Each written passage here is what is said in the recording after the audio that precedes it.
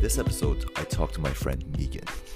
In the year where we all dealt with a lot of uncertainty due to the COVID-19 pandemic, Megan has dealt with a level of uncertainty that is hard for me to fathom. She got diagnosed with breast cancer at the beginning of the pandemic in March of 2020. So in this conversation, we talk all about it. What was it like to get diagnosed? What was the process of actually booking a surgery like, given that so many surgeries were getting cancelled? What was the recovery process like? And what are some major changes that she has made in her life after the fact? This was by far my favorite conversation I've had in this podcast. And the reason is what Megan went through is the ultimate human experience. By listening to her story, you can just relate to the different emotions that she had as she was battling breast cancer and ultimately beating it. Hello, Megan. How are you doing? I'm doing good. How are you, Payman? I'm doing good. So I think we have talked about this, and the reason that I was interested in talking to you is I think all of us have had an interesting 2020. The last year has been interesting for all of us. But when I heard your story, it looks like yours was a year that you're probably never going to forget. And it was a year that you went through a lot, but it looks like you have come out of it strong. So I would love to talk about that to you and hear from you what the past year has been like. Does that sound good? Yeah, that sounds great. Okay, all right. So where do we start? So where do we set the frame so that everyone is caught up on who Megan is, what was Megan like at the beginning of pandemic, and then what happened? Okay, wonderful.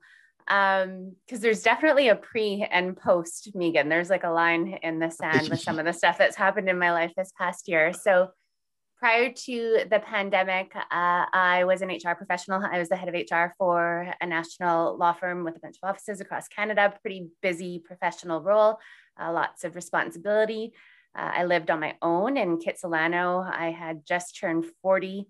I was at a really exciting point in my life. I think I had like a lot of clarity around my future path. I felt really good about where I was at. I had a wonderful 40th birthday party in November of 2019, and was feeling really good and really hopeful about like the future and just really feeling great about entering that decade with a lot of clarity, I would say.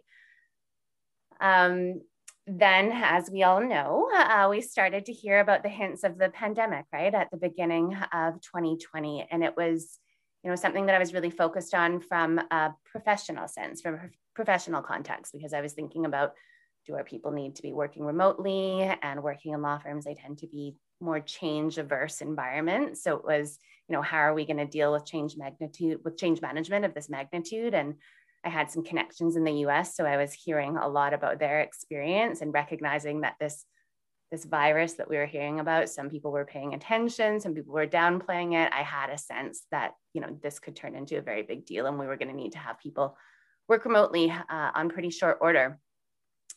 So I was, feeling really professionally engaged, right? I'm the type of person who, I don't know if it's a hero complex where you sort of like to be a part of the solution or where you like to be able to help people. And there was this crisis, but I was, part of a senior leadership team that was going to be figuring out the solution and bringing some clarity to people and helping people feel safe and in the face of uncertainty. So that's sort of the backdrop for a walk to work one Wednesday morning. It was a sunny Wednesday morning. I was working around the clock trying to figure all this stuff out, and I was getting my exercise in on my walk to work. And I got a phone call, and I answered the call, and it was from my doctor. And she was calling me from vacation, which is generally not a good sign when your doctor is calling you from vacation. And it was this sort of crackly international phone line, and I could barely make out what she had to say. But what I did hear was, Megan, you have breast cancer. And we don't know what stage it's at. We don't know how big it is, but we do know that it's invasive. I remember picking up on that word invasive and knowing that it wasn't a good word that you wanted to hear within the context of the diagnosis. And she said, normally the BC cancer treatment protocols mean that you should get some sort of treatment within a month, but I don't know what to tell you. The medical system is at risk right now with this COVID thing. I can't make any commitments. You should go home, make sure that you are safe, and they're going to call you when they're going to call you. So that's like a penny dropping moment for me that I will always, always, always remember. I remember feeling really shocked, and I started crying. I was in the middle of a busy street in Kitsilano and kind of didn't really know what to do. And yeah, I turned around and I went home. And as it turns out, I spent a lot of time there over the course of the next several weeks, which is another piece of the story. Yeah. So this was for context, what date? So you said it was a Wednesday, but when was it? Was March 18th, 2020. so right at the beginning of pandemic. So yeah, I don't think Canada had even gone full lockdown, but we had started to hear fully about it, or maybe March 17th is yeah when things got started getting real. So I mean, just to recap what you said, you are in this position, in a leadership position in an international law firm. You're dealing with this huge project of how are we going to deal with this pandemic that's coming. You're on your way to work and you get a call that you have breast cancer. Mm-hmm, mm-hmm. That must be insane. Yeah, it was sort of unbelievable, right? And yeah, it was the point in the pandemic where, you know, we didn't have a lot of information, Mm-hmm. right? And there's like rumors going around that, you know, you can catch this through the air coming through your door, and that you have to like wipe down all your groceries, right? It was the point that there was so much unknown and uncertainty and so much anxiety. And I think you know, the combination, when you're diagnosed with cancer, you feel out of control already, right? Like that's a diagnosis that people don't want to hear. It can mean a lot of different things. So you feel out of control in that way. And then there's this other element that Canada has this medical system where you feel so protected and you feel so taken care of, but you're being told that that system that you've always taken for granted, that you can't actually rely on it, right? So the combination of the two, like fair to say, I went into a state of some pretty extreme anxiety. And I think what happened first is shock. That day I turned around and I went home, and I think I called my mom and I called my partner, and then I called the office and I told my colleague that I just got this diagnosis and I needed an hour to pull myself together, and then I'd be at the office. And she ended up, I think it wasn't like really landing with me. She ended up speaking to somebody else on the senior leadership team who called me and was like, Megan, I don't think you should be coming into the office today. And you might need to think about the fact that you shouldn't be coming into the office at all. Because at that point, I don't think it had fully landed with me that I was like 99% sure I was going to be getting a surgery, right? And I can't be catching a virus and, you know, preventing my chance to get a surgery to find out what's going on and to get everything taken care of. So yeah, it was shocking. And it took a while for me to really like wrap my head around, I have breast cancer. You just go from your normal everyday to being sort of thrust into this whole new world. So it was my colleagues that helped me understand that I should probably be working from home, that I needed to be a bit more careful. And that was really, really good advice. I took it to the extreme because I did feel so much anxiety. I opted not to see anybody. I opted not to see my partner or my mom. I was really, really worried about catching something that would mess up my chances at getting my surgery on time. And again, at this point, I didn't have context for what stage I was or how big this cancer was. So your mind tends to go to worst case scenarios. And when you're by yourself in a 630 square foot apartment focused on all of this, your mind does go to some of those places, right? So in retrospect, maybe I was a little bit over the top in being completely alone, but that was what made me feel safe when my whole world felt out of control. That was the only thing that I could control at that point, knowing that I wasn't exposing myself. So you were dealing with a lot of unknowns there, right? Like I think we were all dealing with the unknown because like what we know about coronavirus today is obviously significantly more than what we knew a year ago around March. So at that time, I remember like no one knew what the deal with this disease was. So you don't know what's going on with that. And you don't know what's going on with your diagnosis of breast cancer. So you add those two unknowns and I can't just imagine the uncertainty that you feel and not knowing. So you literally walk back home and then you never left your apartment until... No, for 32 days. Yeah, for 32 days. Yeah. And I'm lucky. My surgery was supposed to be even later. There's a few things that changed because of Hmm. COVID, and it's kind of strange, but in a way, my treatment plan ended up being impacted in a positive way because of COVID, because there was a bunch of amazing cancer doctors that were really concerned about the treatment of cancer patients being impacted, and that really went to bat to make a bunch of Hmm. procedures happen really quickly. So yeah, it was 32 days until my surgery. And I remember thinking, I mean, time goes by very slowly when you are waiting to find out information about what's happening with your health. And I wasn't able to have hugs from my friends or my family or my partner. I wasn't able to go for a wine night with my friends to have a good cry. I wasn't going to exercise classes, like all of the things that I would normally do to be outlets for just normal life stressors, let alone something really big happening that wasn't available to me. So you can imagine time just really felt like it was really, really drawn out. I had to dig like really, really deep into grounding practices, and I'm pretty good at that generally. Like I have some pretty good self-care practices, but I really had to double down on that. I ordered a spin bike and had it delivered to my house. So I was spinning constantly and like looking outside at the rose bush. I signed up for a intensive mindfulness meditation program, which ended up being something that was very, very transformative for me. And then I did a bunch of things that were less productive, like binging on Tiger King, so that like I didn't have to focus on what was going on Well, we in my all did. world, So right? yeah. So, Yeah.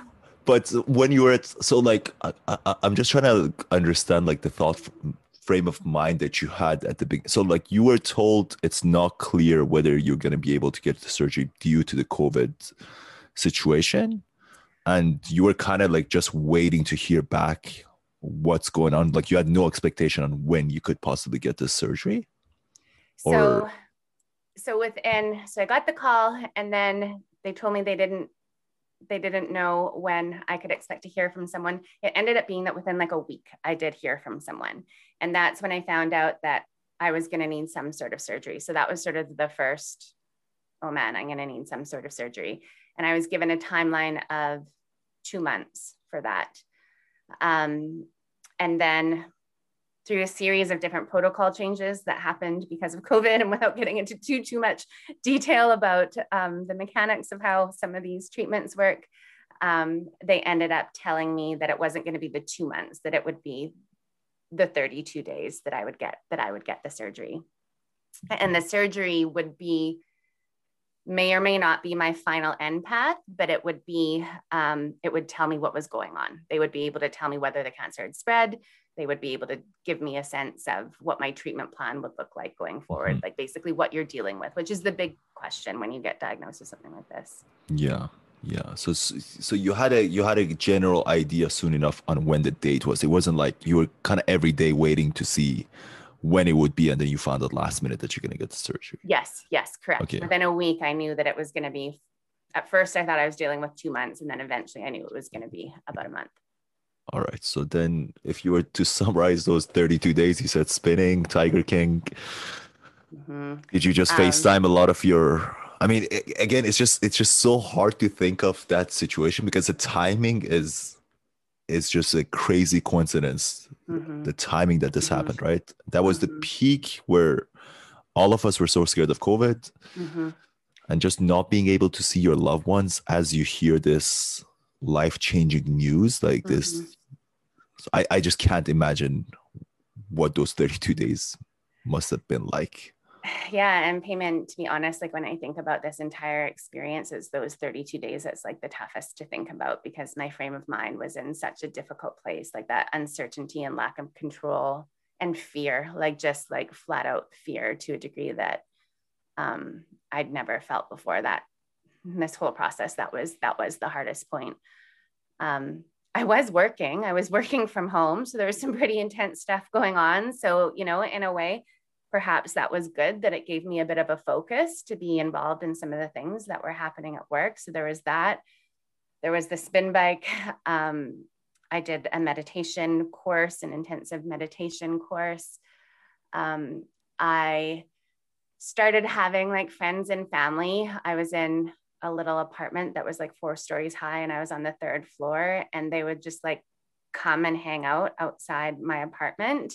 And it was March, so it was pretty cold. And I would sit inside the sliding glass door because I was pretty paranoid about being close to people. So I would require a lot of distance. And it kind of almost felt like when my partner would come over, it almost felt like Romeo and Juliet because I had these like bars on my patio. So it was like we were looking at each other through bars. But I mean, my friends and my family were like incredible. They would come and visit me from outside. My girlfriends immediately had like FaceTime scheduled with everyone. They knew about every single appointment that was happening. And there would be like a FaceTime after every single tiny little appointment or discussion with a doctor. Like I could not have asked for better support. I learned about myself that I like expressing is helpful for me. Apparently I haven't stopped talking about this situation because I'm talking to you about it today. Well, I asked you to talk about it now. Yes. I think that was a part of my process. Like I remember, I don't know, like day 2 into diagnosis or something, I was on my patio and a neighbor walked by and I found myself saying, "Hi, I just got diagnosed with breast cancer," just like blurted it out. And it was this like, "Oh, good morning, Megan. How are you?" Right. And then kind of like the whole building knew, right? So like people would be like walking past my patio and they'd like leave me a note, or they'd like leave me a book that they thought that would be like helpful for this time. Or they would like ask if I needed help with groceries. Yeah, there was like incredible support all around me. And it was a mix of productive and not productive activities during those days. Yeah. Is there any stranger touch like from your neighbors that stand out to you? Like from the books and from the help that they offered, anything that stands out like that you were just like, wow. I mean, that one situation that I just described where Right. I Yeah. like clearly, I don't know if overshare is the right, but it's a bit strange for someone to Yeah. just pop up on their Just walking patio by and the just patio. like Yeah. someone's walking their dog. And, it was like, there was a hidden message there where I clearly needed to like talk and needed support. And I didn't name that. I just said something else. And, she could have quickly acknowledged it and kept walking, right? But she clearly picked up on the fact that I was like in need. And yeah, she was someone that would like continually check in on me. She was one of the ones, she would send me some like spiritual book recommendations, and she was a personal trainer. So she was doing remote training. So she like invited me to remote training sessions, knowing that exercise was probably going to be good for mental state. I had another neighbor who would like take out my garbage. I would just leave it outside my door. What a brutal job, right? To like take out somebody else's garbage. He was amazing. Yeah. Everyone around me was incredible. That's like I love hearing those stories, like especially like in Vancouver, you usually don't hear any sort of neighbors interacting with each other or doing anything nice. And it's really heartwarming to hear how like the whole community around you that may have not even been a community previous to this came together. For sure. Yeah. And I had friends that like every night, them and my one friend, I'm thinking of her and her partner would like call me over dinner, and I'm sure her partner would be like super bored. I was not fun to talk to. I was depressed and panicked half the time, right? Like I was not exactly a ray of sunshine during that period. But yeah, I just think a lot of people that like really empathized with the isolation that I was going through, and like I didn't feel alone. That's the best way to put it. I didn't feel alone. All right, you get over the 32 days. What was it like leaving the house after 32 days and going to what was that procedure like? Like, how did you actually get to the hospital? Yeah. So that happened pretty quickly. So I did think that it was going to be the full 2 months for a long time. And then it was like, all of a sudden I got a call and it was like, "You're going for surgery next Tuesday." So that happened really quickly. And it was like quickly needing to think about things like meal prep for afterwards, knowing that like my mobility would be limited. I had to think about like my aftercare. I didn't want anyone to help me, but then my friends convinced me that my mom probably needed to be there to help me. And they convinced me that it was maybe a little bit of a bigger deal than what I was giving, than what I was anticipating. I had one of my best friends who is very careful generally and had been very cautious, but we'd known since the beginning that she was going to be like my main person for doctor's visits. So she'd been like ultimately careful. So she was ready to go. She'd been on notice. She'd been limiting her contact with other people. One of my best friend's husbands, and her husband is also a really good friend of mine. We've known each other since grade 8. He is a Vancouver firefighter. So on the day before my surgery, it's like a Monday night, my surgery was on a Tuesday. It's like in pajamas, looking crazy, like completely disheveled. And my friend's husband, and who's also my friend, texted me and said, Megan, come outside onto your patio. And when I came outside, there was like 2 or 3 Vancouver fire trucks all lined up on the street, and they were all had their sirens going, and they were all like saluting me. I feel a little emotional telling this story. And that was huge because I did not feel strong. I'd not left the house. I had so much anxiety around leaving the house. You know, seeing these people that had no choice but to work, given everything that was going on with COVID, that, you know, truly like heroes. There was something really incredible about feeling like you could like access their strength. Like I could, like I didn't have it, but like that act and like sitting and standing and watching them from the patio, like I thought about all of their bravery and all of their strength. And in that action of showing up for me in my time of need, it was like I was able to like tap into that bravery. It just gave me this like massive pump up of like, if they can go do these brave things, like I can leave my house to go to the hospital tomorrow and go get my surgery, right? It was just this wonderful pump up. That is an amazing story. What a surprise. Just come outside and you see a couple of fire trucks out. Oh, that is amazing. I love humans being nice, you know, like humans caring about each other is like one of the nicest things to hear about. And sounds like you had a lot of support. I did, yeah. Then that's incredible. The night before, and then you finally make it to the surgery, you check in. Yeah. I'm making you remember all the details, but just curious how that went, and then how did you find out how the surgery actually turned out? Yeah, that day is incredible. It was like the day started at like 6:15 at one hospital with one procedure, and then you go to another hospital, and then it's getting ready, and then sitting around and waiting, which is really, really tough. I remember the doctors being really good because it was COVID protocols. They were like head to toe in these like suits, and they were really good about coming and saying, you know, when you're drugged up, you might not recognize, like we might look a little bit bizarre, right? Because it is kind of weird, right? Like you're having surgery and you're looking around and people are in like head to toe space gear. So it was really thoughtful of them that they thought to like advise you in advance. I remember a lot of waiting. I had like a set of mantras that I was like saying to myself all day, just like over and over and over. You know, I was on some drugs, so I don't remember. I remember being wheeled in, and that's about it. And I remember being in pain when I woke up, and there was a little bit of an adjustment period with like painkillers and stuff. And my friends are all waiting because I ended up going into surgery last, and then my surgery lasted a couple hours. So everyone is like, what is happening to her? There'd been like no updates. I didn't have my purse on me or anything like that. And then when I got out, it did take a little while to figure out the pain stuff. So I didn't get let go immediately.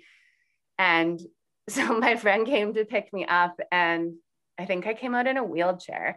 And I said, well, I don't recommend doing that, and started laughing. That's what I said. Yeah, I was in like kind of like a giggly mood. Like apparently I sat in the back seat of the car, and I was like cracking jokes about how it was like kind of rough and not a good situation. I should have gone to sleep right away with all the drugs that I was on, but when I got home, my mom was there. I like didn't go to sleep. I think I was maybe like a little bit like wired from the whole experience. I'm 40 years old, and I've never felt so happy to have my mom. I'm really glad that my friends convinced me that I needed my mom there, because I did need my mom there. And then again, it turned out to be a really special experience for me and my mom too, because me and my mom hadn't seen each other for 32 days. And I was raised by a single mother. I'm her only daughter. So we have a pretty special relationship, right? So yeah, that was a really nice bonding time for her, because I think when you're an adult parent, your kids don't need you in the same way, right? But I really did need her. So that was a really connective experience. We had like a sleepover for like a week pretty much. That's amazing. That's amazing. So you come home, yeah, like what better? Yeah. I think anyone would choose their mom, right? Like having their Mhm. mom right after such a hard. And then how long does it take for you to hear back? I mean, do they tell you right away what the outcome of the surgery was, or how does that work? No, I feel like it was like a 2 weeks or something like that. So yeah, you're really like on bated. Well, you're healing and you're focused on that, and that takes a while, but you know, everyone wants to hear what the results of the surgery are. Um, I I knew that the report was ready from the surgeon, and they told me I could pick it up before I had an appointment to debrief about it. And I did pick it up and I did peek at it, which was kind of risky because it's so technical and you probably really shouldn't be trying to interpret that on your own. But I'd done like a fair amount of research along the way. And I remember peeking at it and thinking, like, I think this is a good news scenario in the scheme of things. Like I had a feeling, or I can't remember what it was that I saw, but I had some indication that it wasn't like worst case scenarios. But yeah, I did need to talk to the surgeon. So when I spoke to the surgeon, they found out that it was early stage. So it was caught like quite early. So best case scenario, and plug here for all women to get mammograms starting at 40. They're not necessarily offered to you starting at 40 in BC. Doctors don't have to offer them to you until you're 50. But my understanding is if you ask for them, they have to give them to you at 40. So plug there, because I get really nervous when I think about that cancer having grown for 10 years and me not getting my mammogram until I turned 50. But it was caught really early. It had not spread.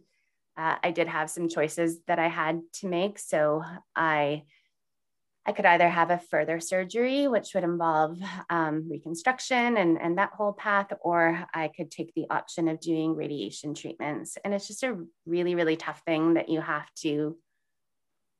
Some people have a gut feeling about, I would definitely do one thing or the other. I didn't. I had to like really weigh out my options and like learn a little bit about both paths. But I decided to opt down the path of radiation. Kind of a crappy choice to have to make, but necessary, right? In terms of preventing it from coming back. So then that became like the next thing. Like it's weird in the cancer journey, you're like thrown into this world. And for me, it was like dealing with one thing at a time, right? So I dealt with the surgery, and then it was like, okay, now it's going to be radiation. So it was that period of time, I have to say, be remiss to not say this, is lots of relief, like finding out that it was early stage and that I didn't need to go through chemotherapy, which can be really, really hard on people and be a really, really hard path. Like there was a lot of relief about that. There's a lot of gratitude about that. There's also even like this weird guilt, because some people have a harder path than you, and like you get this title of like having breast cancer and then being a breast cancer survivor, but it was hard, but it could have been a lot worse, and some women have it a lot worse. So it took me a long time to reconcile the fact that I was allowed to be both grateful that it was caught at an early stage, but also say that the experience really sucked and shook up my life. Like it took me a long time to really accept that both were allowed to be true, That must be, yeah, that's like everything is kind of out of your control. And yeah, I mean, I just can't imagine. I'm sure you've had many different thoughts, right? That's probably one of the main ones that you've had. But yeah, well, I am happy that it was the relatively easy procedure in the long term. But I think the timing of it is just crazy. So then how long was that period that you had to, like, after the surgery So I had until you were? few weeks between surgery and radiation, there was maybe 6 weeks. So there's like, I don't know, 3-4 weeks of like physical recovery. And then I started like slowly doing some like exercise and stuff again, because I wanted to be strong for radiation. There was always this period of like getting strong for surgery, then getting strong for radiation. Like I was quite focused on that. I had this weird perception of radiation that it was like, because it's very quick, right? Like you go in daily. I had to go for 20 days every single day to BC Cancer, but the process itself is quite quick. And what they talk to you about the most is that it makes you tired, and it has a cumulative effect. So you get more tired as it goes on. It like builds. I had this like perception that, you know, I would do things like, you know, go for a long walk in the morning and then go for my radiation in the afternoon. And I would drink green smoothies, and it would be this like time of being really focused on myself and my health. And it would be like, no big deal. It was like, I got through the surgery. This radiation is going to be no big deal. That was my perception. My mom drove me to BC Cancer the first day of my radiation. I was like normal talking to her when I went. And when I came out, I was like completely shut down, and I didn't want to talk to her. And she brought me home, and I didn't want to talk. And I asked her to be left alone, and I like completely shut down. And what ended up happening when I was in radiation is I think that's when I hit a depression. It took me a while to acknowledge that. And I'm someone who accesses supports throughout my life. Like I have accessed psychologists throughout my life. And I did so during this whole journey. So I was working with a psychologist, and I remember explaining to her like how I was feeling. And she was like, it makes sense, Megan, like you've just been diagnosed with cancer and you've been on this crazy journey. Like just, yeah, like let it happen. Like let yourself be depressed. Stop trying to be, I think I was trying to be like the hero or like the strong girl through it. Like, I got this. I think I shared with you when we first talked, the Toastmaster in me is like, this will be a great speech. Like, I just wanted to get to like the end game, but I was trying to like avoid the actual shit and suffering that you have to go through. And I couldn't. Like when I got to the radiation process, it became pretty clear. I think everything just like caught up on me, and it's tough. You're going to, as much as the physical treatment is not hard on you, you're going to BC Cancer every day. You're seeing people suffering. You have this reminder of what's happened. There's this weird machine doing weird things to your body that you don't quite understand. Like it was just a lot. And it wasn't something that I could like easily swipe under the rug. Yeah. I find the fact that you were thinking about a Toastmaster speech afterwards so hilarious. For anyone listening, Megan and I know each other through Toastmasters, and I've always looked up to you as a great speaker. So, all right. So now you're going through this period. You're working with a psychologist, and they're basically saying, like, embrace the moment. This is what you're going through. Don't try to think about the future. Yeah. And then after I assume some period, the radiation is over. And what was that like? I mean, what was the tapering off effect like? Mm-hmm. So it gets worse, right? So, and that's a really weird psychological thing too, right? Because with surgery, you have your surgery and then you get better. And I think we're used to that in like healing, and like there's an event and then you get better. So that was actually really backwards for me, right? The like, it's going to get worse. How bad is it going to get? Right. So, so by the end, you're like really quite tired. And then there's like skin effects, right? Because imagine like a very, very, very bad sunburn, right? So there's some physical healing that has to happen. So that was rough. And I knew that I was going to need a little bit of time. Like after, it was not like radiation ends and you're better, right? Like there's like a healing process that comes from that. And at a certain point, I'd stopped working, and I had been on a disability leave as well, because I knew that I really needed to focus on my healing. So I was on a disability leave at this point. So I was working with the psychologist. I'd also taken this intensive mindfulness program, right? So I was doing a lot of like pretty deep work on myself and understanding myself. And think I'm someone who probably like tries to find meaning in different situations as well. So there'd been a lot of reflection work that I'd been doing through all of that. And I was having, some questions around what Megan wanted to do with the rest of her life. I had a great job, but I'd been at the same organization for 16 years. I'd been in my role for 10 years. I had some whispers about some things that I'm really passionate about that maybe I wanted to pursue.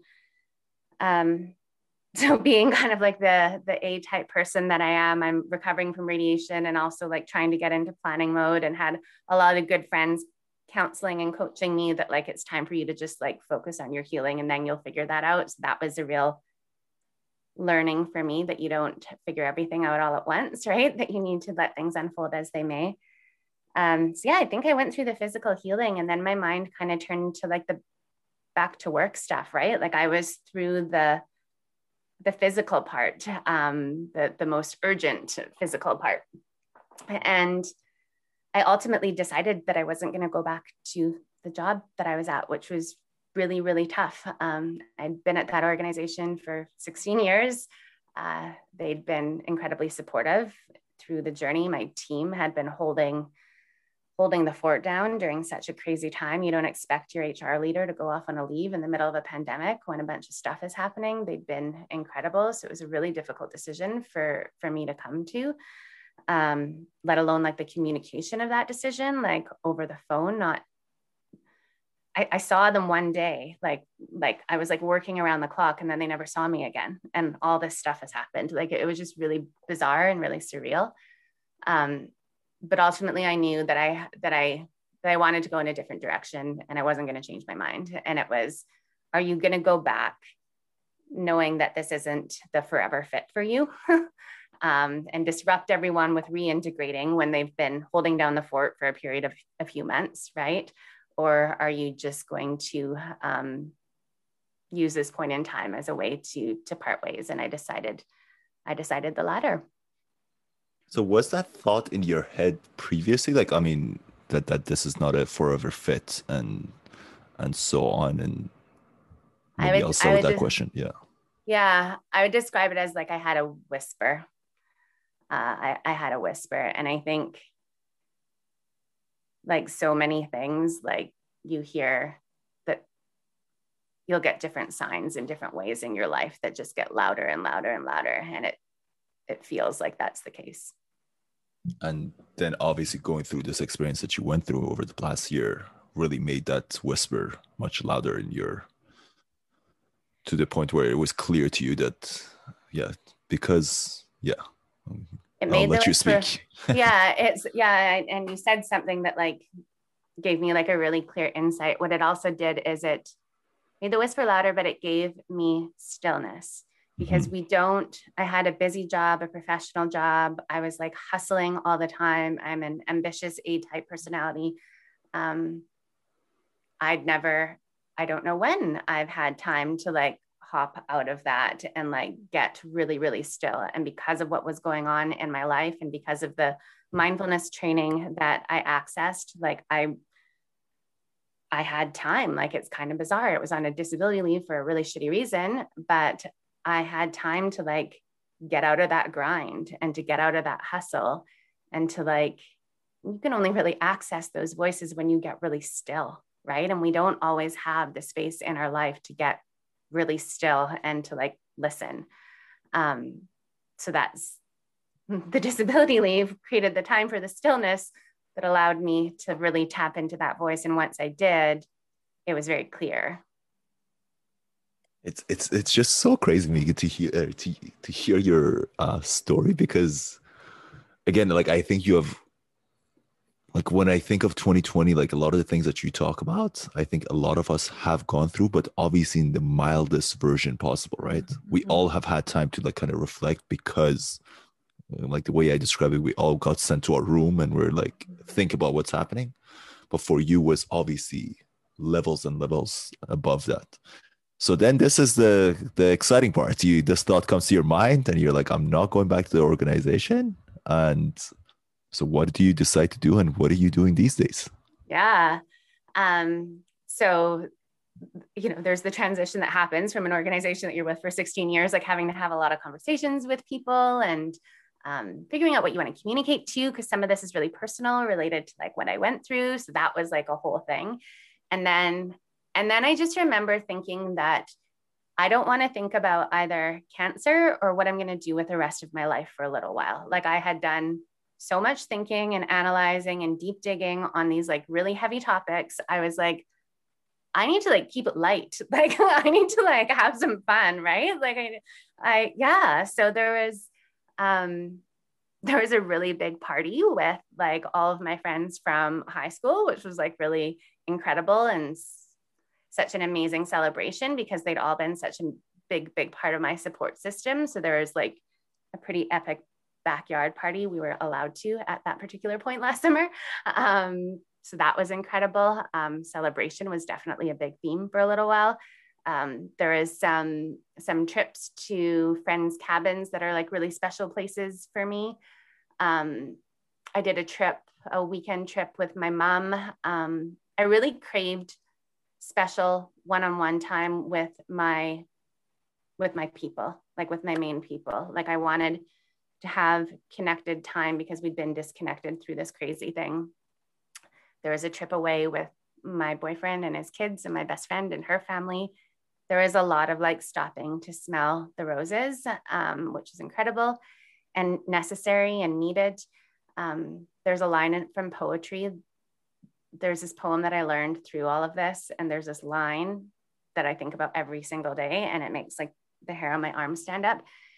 And the poem is called A Summer's Day, and it's really beautiful. It's by Mary Oliver. I encourage everyone to read it. But the last line, she says, "Tell me, what is it that you plan to do with your one wild and precious life?" And that line just like gets me fired up, right? And it reminds me of like, I've obviously learned the preciousness of life. I want my life to be like wild and joyful and purposeful and passionate and yeah, I think I spent a couple months like thinking about that line and really like living into all the things that I wanted to do, which is incredible. And then eventually I had to like grow up and think about like what I was going to do with the rest of my life, right? And I had to like put my feet on the ground and like enter the real world. So I started my own HR consulting business in October of last year. So I'm working with small and medium-sized businesses that don't have a senior HR leader. So there's a real value proposition there in terms of me being able to come in and fill that gap. Also working with large organizations that do have an HR leader, but that need a hand with getting different projects and initiatives across the finish line. And then I now have the freedom to pursue my passions. And my passions had been around workplace culture and co-creating healthy workplace culture and well-being. With everything that happened, you can imagine that I have like 3 exclamation points on those passions now. I'm more fired up about them than I ever was before. So I do speaking and facilitation on mental health, on well-being. I talk a lot about psychological safety and the way that leaders need to show up in order to create environments where people feel good and where they feel like they can thrive. And I'm learning more than I have in a very long period. I went from being, I don't know, like kind of top of your game, right? Like head of HR for this big law firm, knew what I was doing, had a big team that reported into me. And now I'm a brand new entrepreneur that needs to figure out a lot of things for the first time. And it's scary and exciting and purposeful and like all the wonderful things. Like I feel like I'm really living life.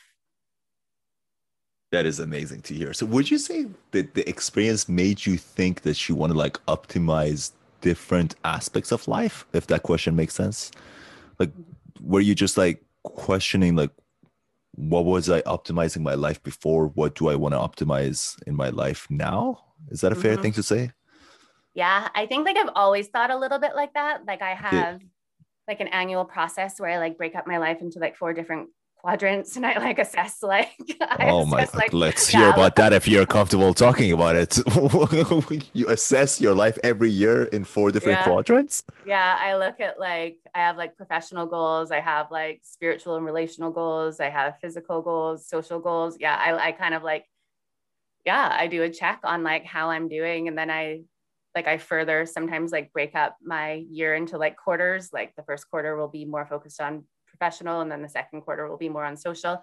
Yeah, I do a lot of those reflection practices. So I think that I'm always something that's been really like mindful and intentional about how I'm living my life. But this just, it's been taken to like a whole new level. Like I think there's an innocence that gets lost after you get diagnosed with something like this, where you learn that it doesn't happen to other people and it can happen to you too, right? And that whole like preciousness of life and that real like urgency around living your life in the way that you want to. And for me, it's meant I've got like really even more passionate about like what my convictions are. Like I'm quite fired up about the things that I really believe in. So it's me just like intensified. I love it. I love it. That's amazing. I mean, I think this is like a crazy story, right? Like, and I honestly feel fortunate to talk to you about it because, I mean, you hear about these things that people go through shocks in their life and then they kind of reevaluate what's important to them.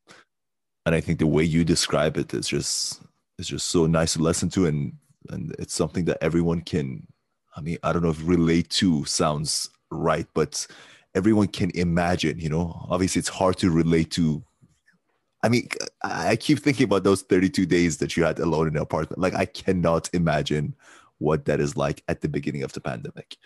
So Megan, you're a strong woman. I've always looked up to you at Toastmasters. Every time you gave a speech, I was like, oh my God, I'm such a huge fan of this woman. And I think, yeah, the way you've handled all of this and have come out stronger and with your own business, doing something that's uncomfortable right after you went through this whole uncomfortable experience for a few months is just admirable. And I love to see it. And you seem energetic. And the way you said everything is Megan, but intensified is true. And I love it. It's really good to see.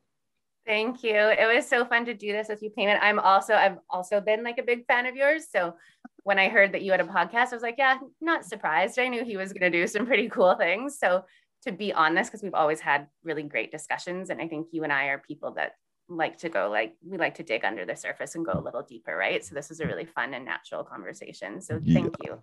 Thank you. Thank you for sharing your story. Well, you heard what our thoughts are. I would love to hear what's yours. Go to anchor.fm/thatrandomthought and send us a voice note letting us know what you think.